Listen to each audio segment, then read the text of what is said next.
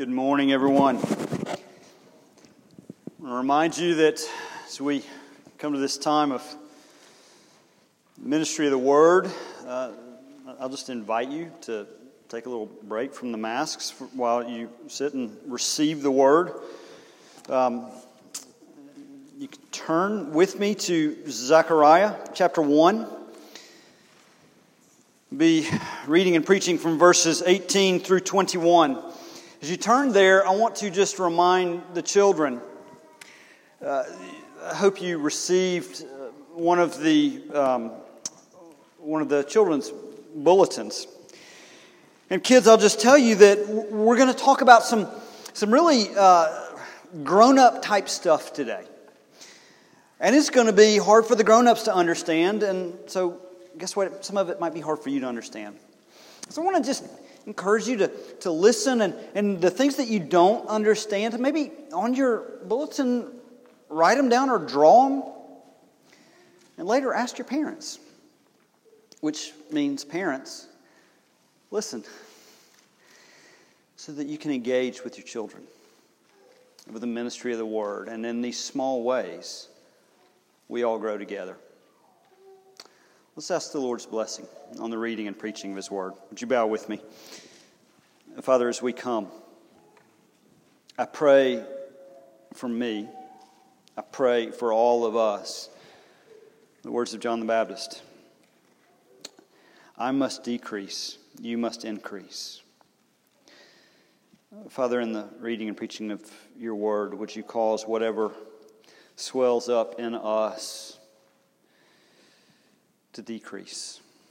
May your word, your truth, may your love, may you increase in our hearts and in the world around us. Do this, we pray. In Christ's name, amen. Friends, this is the inerrant and infallible word of God. And I lifted my eyes and saw, and behold, 4 horns. And I said to the angel who talked with me, what are these? And he said to me, these are the horns that have scattered Judah, Israel, and Jerusalem. Then the Lord showed me 4 craftsmen. And I said, what are these coming to do? And he said, these are the horns that scattered Judah so that no one raised his head. And these have come to terrify them, to cast down the horns of the nations, who lifted up their horns against the land of Judah to scatter it. This is the word of the Lord.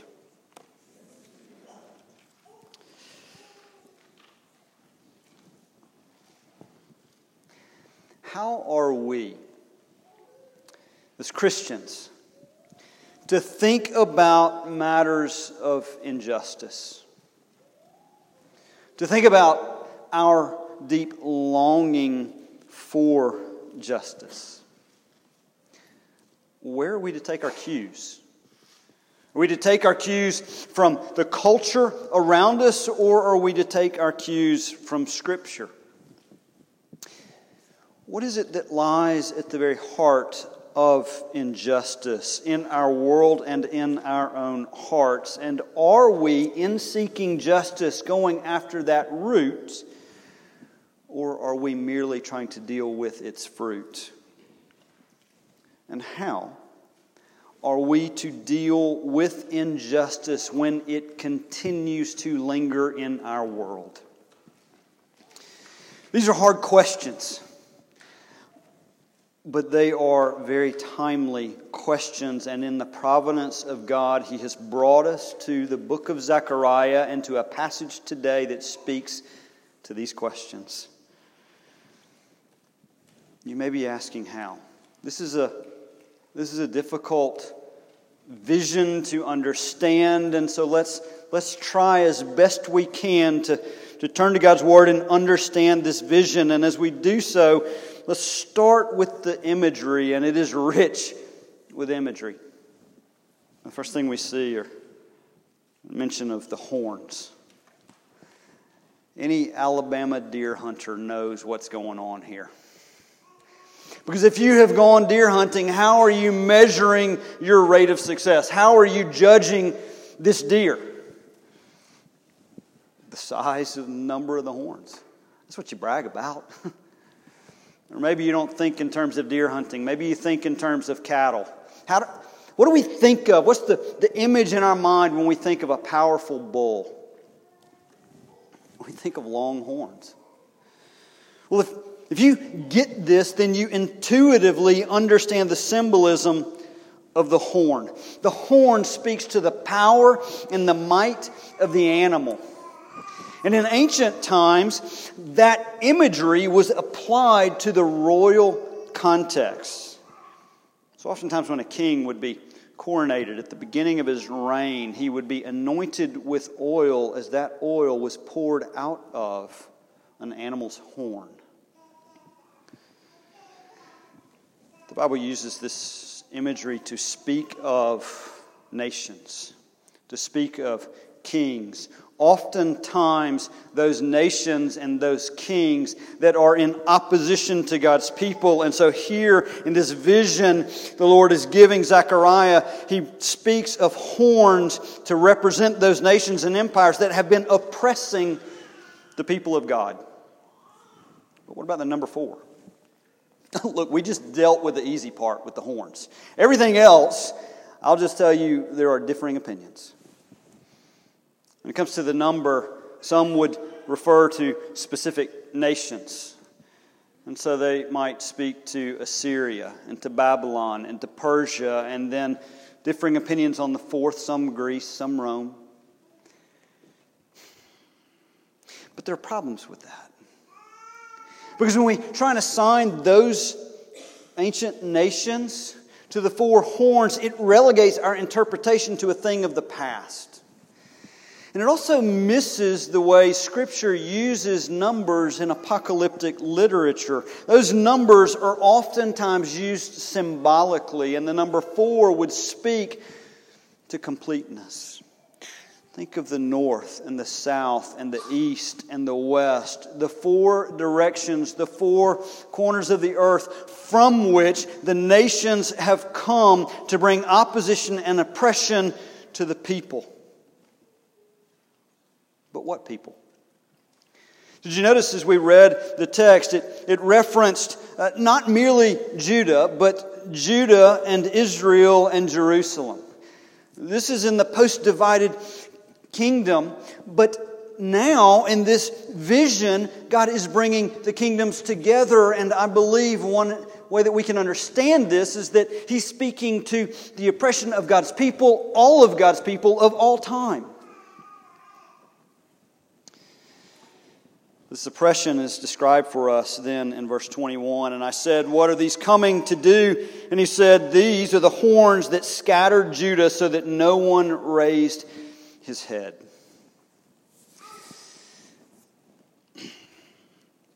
We read these words, and they have meaning, but they're driven home when we think not of the words, but of the picture. When I train my dog, there are a couple of things that are important in training my dog. One is I show my dog love. But the other is showing my dog who is the alpha dog. Establishing dominance over my dog. And one of the techniques that I was taught and how you do that when you're training your dog is you hold the dog's head down so that he understands who's master. There's one thing if we're holding our dog's head down. It is something entirely different when we're talking about people. You know that. You know what that looks like because the images are etched in our brains.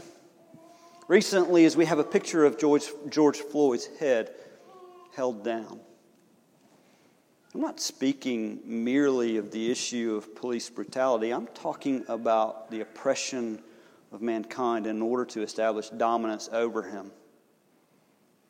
It's a picture ripped from the headlines that speaks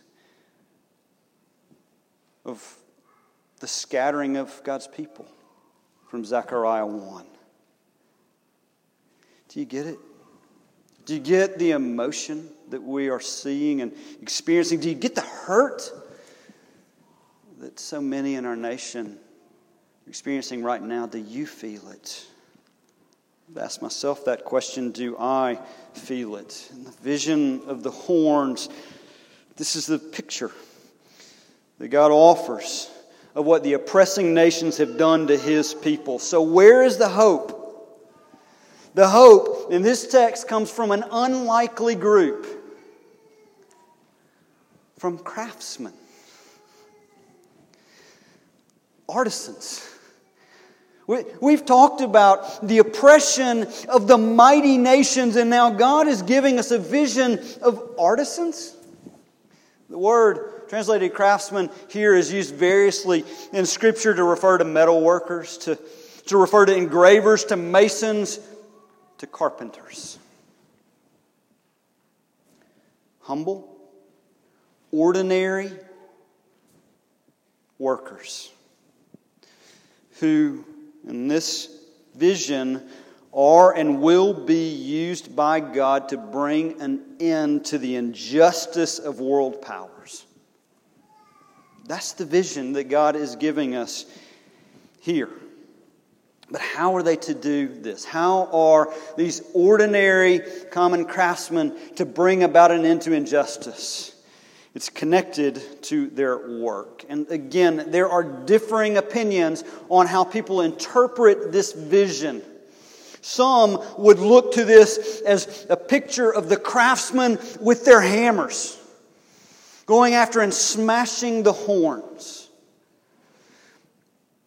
But I have trouble with that understanding.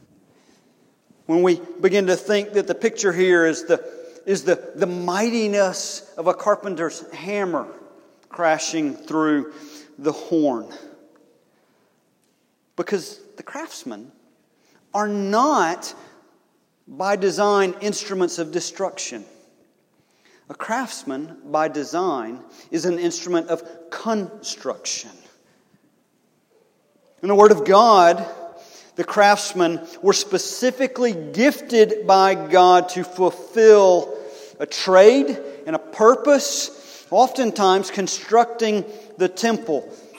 They were ordinary men using ordinary means to accomplish an extraordinary work. And so in Zechariah's day, the craftsmen were called to rebuild the temple of God.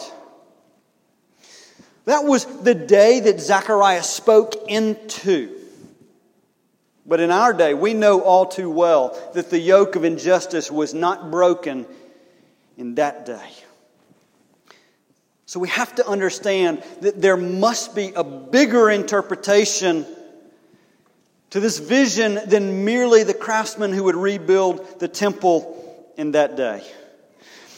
The craftsmen, using simple, ordinary means to do an extraordinary work, are called not merely to construct the temple in Zechariah's day, but to construct the church, the bride of Christ. To gather together a redeemed people who then will be instruments in the Redeemer's hands. The craftsmen overcome the horns by building something more powerful and more beautiful. But when? When will this work be accomplished? The text says that the craftsmen will terrify the horns. And so we want to cry out, "How long, O Lord?"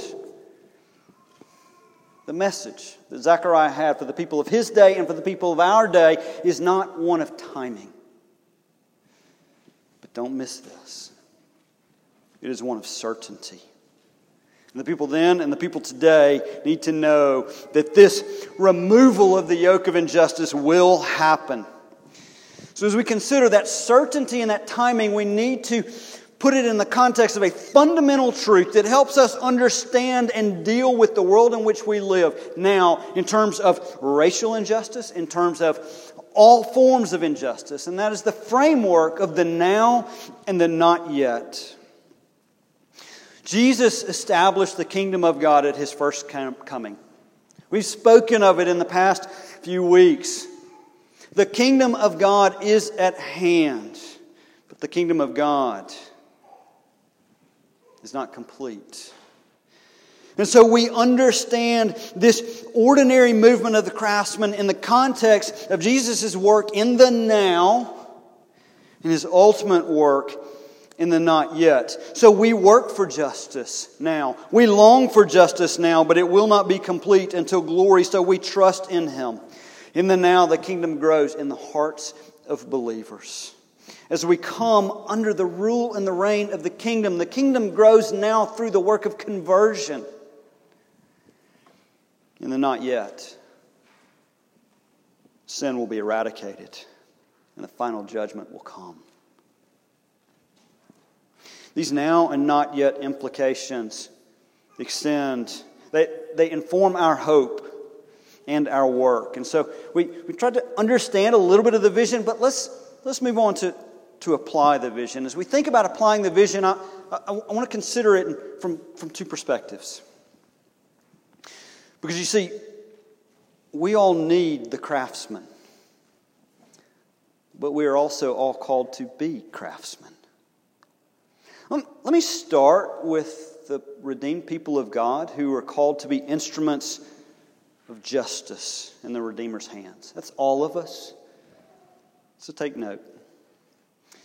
Again, did it strike you that God is using in this vision the picture of craftsmen? When you heard it, maybe you read this passage before coming today. Did you scratch your heads trying to figure that out? Surely there must be some hidden power and might in the craftsmen. Surely they must be walking around with bazookas in their backpack or something. There's got to be some secret to what they're doing. Actually, I think it's just the opposite. Actually, I think what the Word is telling us is that in their ordinariness, they are overcoming injustice. We don't like that. We actually, I believe, would prefer to fight a horn with a bigger horn. You know the image of two rams fighting, just running at each other, horn on horn? And we think that in that battle, the bigger ram with the bigger horn is going to win. And something within us prefers that vision. But the vision that God gives us is of instruments of justice that will work in simple, ordinary ways. And so as we try and apply that, can we for a moment consider it in the context of the racial injustice that we see in our land? And I hope you see it. I hope you're not trying to minimize what you hear. This week, I shared this with you in our midweek devotion, but our denomination put out a webinar on Thursday afternoon that was led by a diverse group of African American, Korean American, Latin American brothers who were representing, sadly, a study paper that they did 2 years ago, dealing with racial reconciliation, specifically in our denomination, but broadly in our world. And these brothers thoughtfully and prayerfully led us all toward racial justice. It reignited a conversation. This is not new. Racism and racial injustice is not new, and neither is its root. Racism is a sin that is sadly as old as time, and it arises out of hearts that have sought to worship at the altar of self rather than the Creator, who in His wisdom and beauty has created a world with a wonderful diversity, and in that diversity we speak to the beauty of God. All mankind bears the image of God, but no one man fully bears that image on his own. It takes the entirety of mankind to reflect the fullness of God. So how are we to engage? Well, let me ask you this. Over the past few weeks, have you been stirred? Have you been re-stirred with the reality of racism in our world and in our own hearts? I hope so. I pray that you are not beset either with apathy or with hardness of heart. Yet, at that same moment, many of us are tempted to rush to respond. Oftentimes, acting out of a secular ideology rather than a gospel theology. And I'll just tell you that the secular ideology that we're so tempted to respond with ignores the root of sin in our hearts. At best, it ignores the root of sin in our hearts. And at worst, it fights sin with sin. But on Thursday afternoon, our African American brothers encouraged us thoughtfully and prayerfully to fight in ordinary ways with the gospel. Actually, I believe it's the message of this text, that the craftsmen the Lord is picturing for us are called to construct the church, the body of Christ, the bride of Christ, through simple, ordinary means, the simple, ordinary means of grace, the ministry of word, the ministry of prayer, the ministry of sacrament, and the ministry of gospel fellowship. And so can we try and apply this vision towards this issue of racial reconciliation using those simple, ordinary means, and understanding that as we apply in this area, it goes broadly as we fight injustice in our world. Consider the ministry of the Word. When we proclaim the Word, we are proclaiming the gospel, and the gospel throughout the Bible affirms the universality of sin. That our hearts are born, we are born with hearts at war with God, darkened by sin and seeking only self, and therefore the Word of God affirms the universality of the need for a new and regenerated heart. So the entirety of the Word points us to the call to repentance, a call that we've already seen in Zechariah, a call that is seen throughout Scripture, and faith. And the beauty of the gospel tells us that by God's electing grace, brought about as He works in us repentance and faith, He applies to us the atonement of Jesus Christ, whereby our Savior has taken the punishment for that sin and works in us a work of transformation. The gospel tells us that when God works in our hearts, He does not leave us the way He found us. He changes us.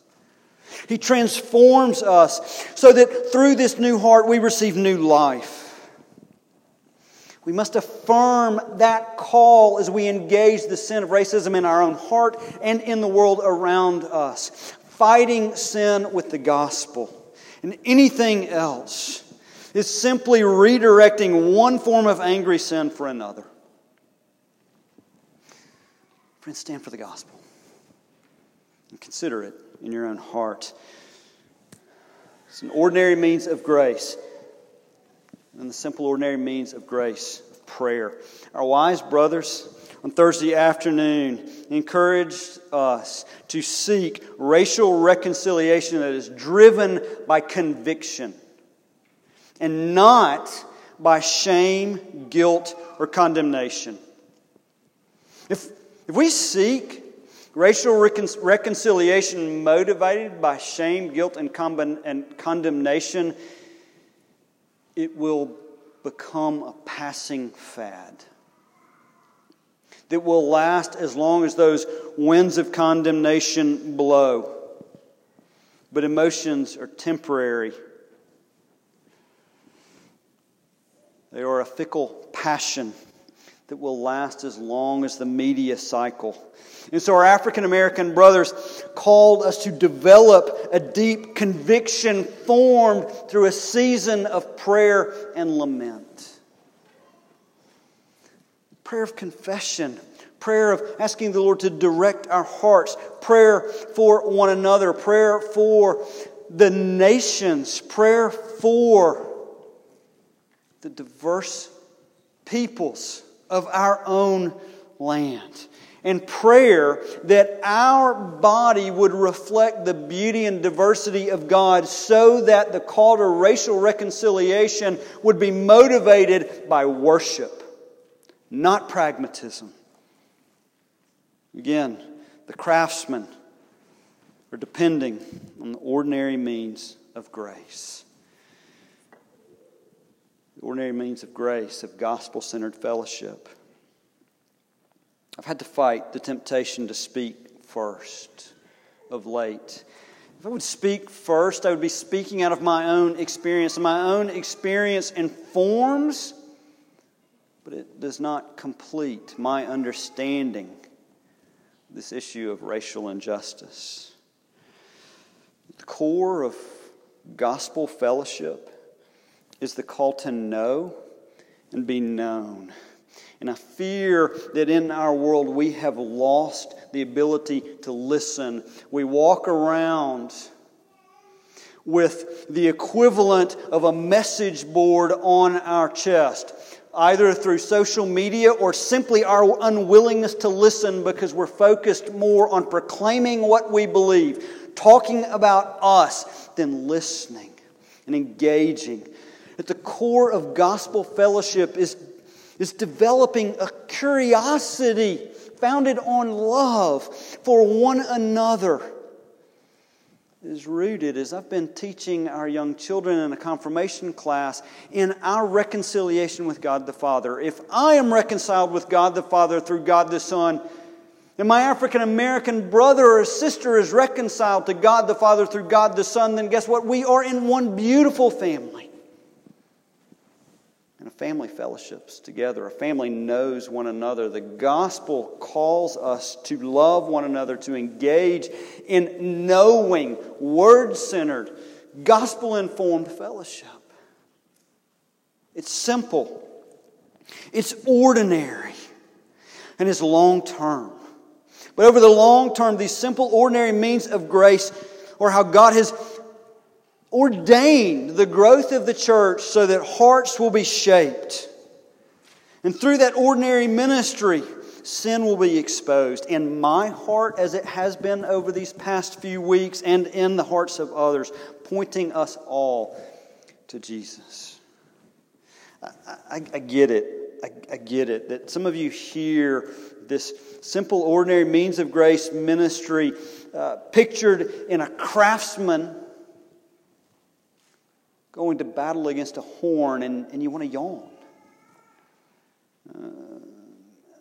Maybe you're saying to yourself, it's not working. To which I would say, we need to acknowledge our need for greater conviction. But we also need to go back to the biblical framework of the now and the not yet. I've mentioned it, but to more fully understand it, we've got to consider it from the perspective of the oppressed. Those oppressed by injustice, which once again is all of us. See this call to receive hope. That's right, all of us at some time, in some shape, form, or fashion, have experienced a measure of the oppression of injustice. Maybe it was at the hands of an abusive employer. Maybe it was sexual discrimination or even sexual abuse. Maybe it was racial discrimination or racial abuse. All experience the yoke of injustice because of the pervasiveness of sin in the hearts of mankind. Our sin and the sin of others. But this vision calls the people of God to take confidence in our God. And though it may seem counterintuitive to us, the Lord promises to topple the horns of injustice through humble, unassuming craftsmen.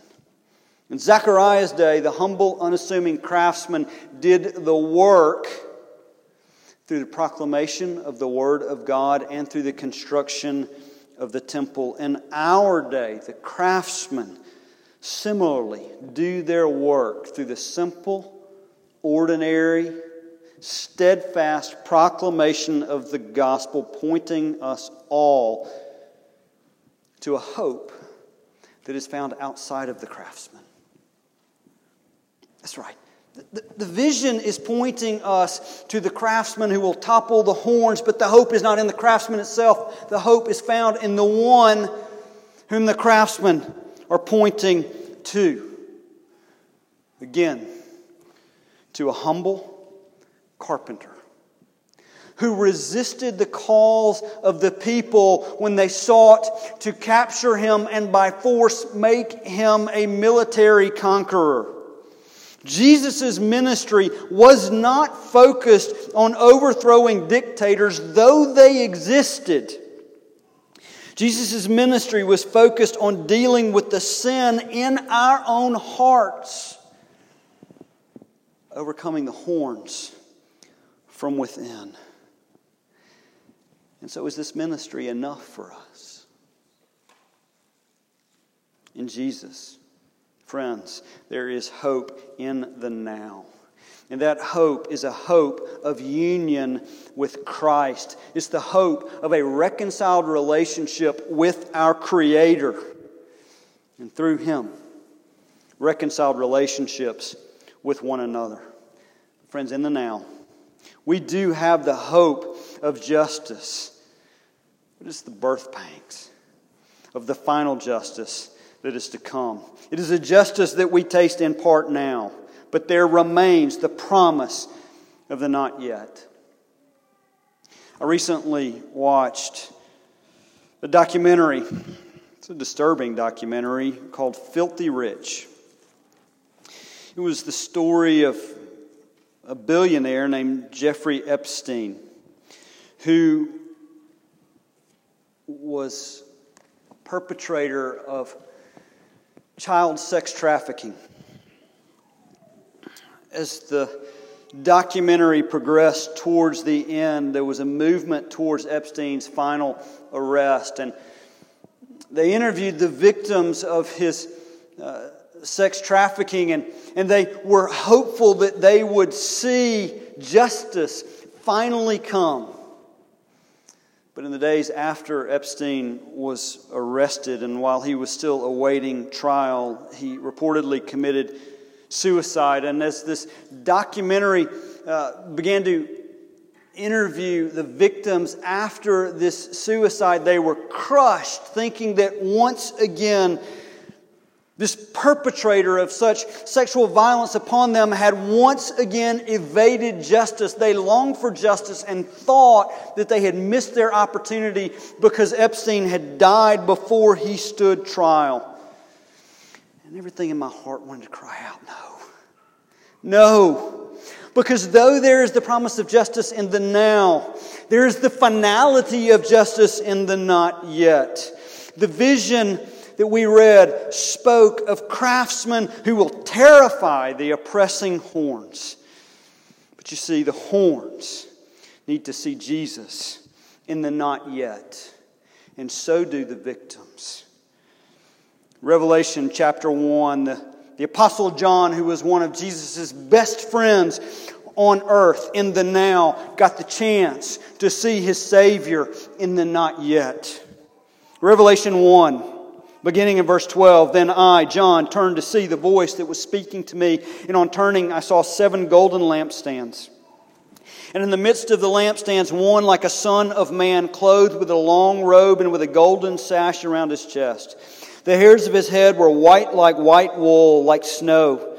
His eyes were like a flame of fire. His feet were like burnished bronze, refined in a furnace, and his voice was like the roar of many waters. In his right hand he held 7 stars. From his mouth came a sharp 2-edged sword, and his face was like the sun shining in full strength. And when I saw him, I fell at his feet as though dead. But he laid his right hand on me, saying, fear not. I am the first and the last, and the living one. I died, and behold, I am alive forevermore, and I have the keys of death and Hades. Friends, the Lord sends to Zechariah's people and to us a vision of hope. It's a vision of hope meant for people who have experienced the oppressive hands of injustice. And in His timing and in His manner, He will provide justice. A justice for those who repent and believe is a justice that He has taken on Himself. But for those who are hardened by the sin of racism and by the sin of idolatry in all its many forms, for those who are hardened, that justice will come by His terrible swift sword. So in the now, the manner may seem ordinary, but it will come to a terrifying conclusion for the oppressors. So for those who are instruments of justice, take note. And for those who have been and continue to be oppressed, receive hope. Lord Jesus, You are the first, and praise be to God, You are the last. And at Your hand, justice will be served. And we praise You that by Your love and by Your grace, for those whom You have loved from before the beginning of time, that justice is the justice You have taken upon Yourself. And so I pray that if there are any this day who are hardened in sin and running away from You, that You would break that horn in the now to bless us in the not yet. Do this, we pray. In Christ's name, amen.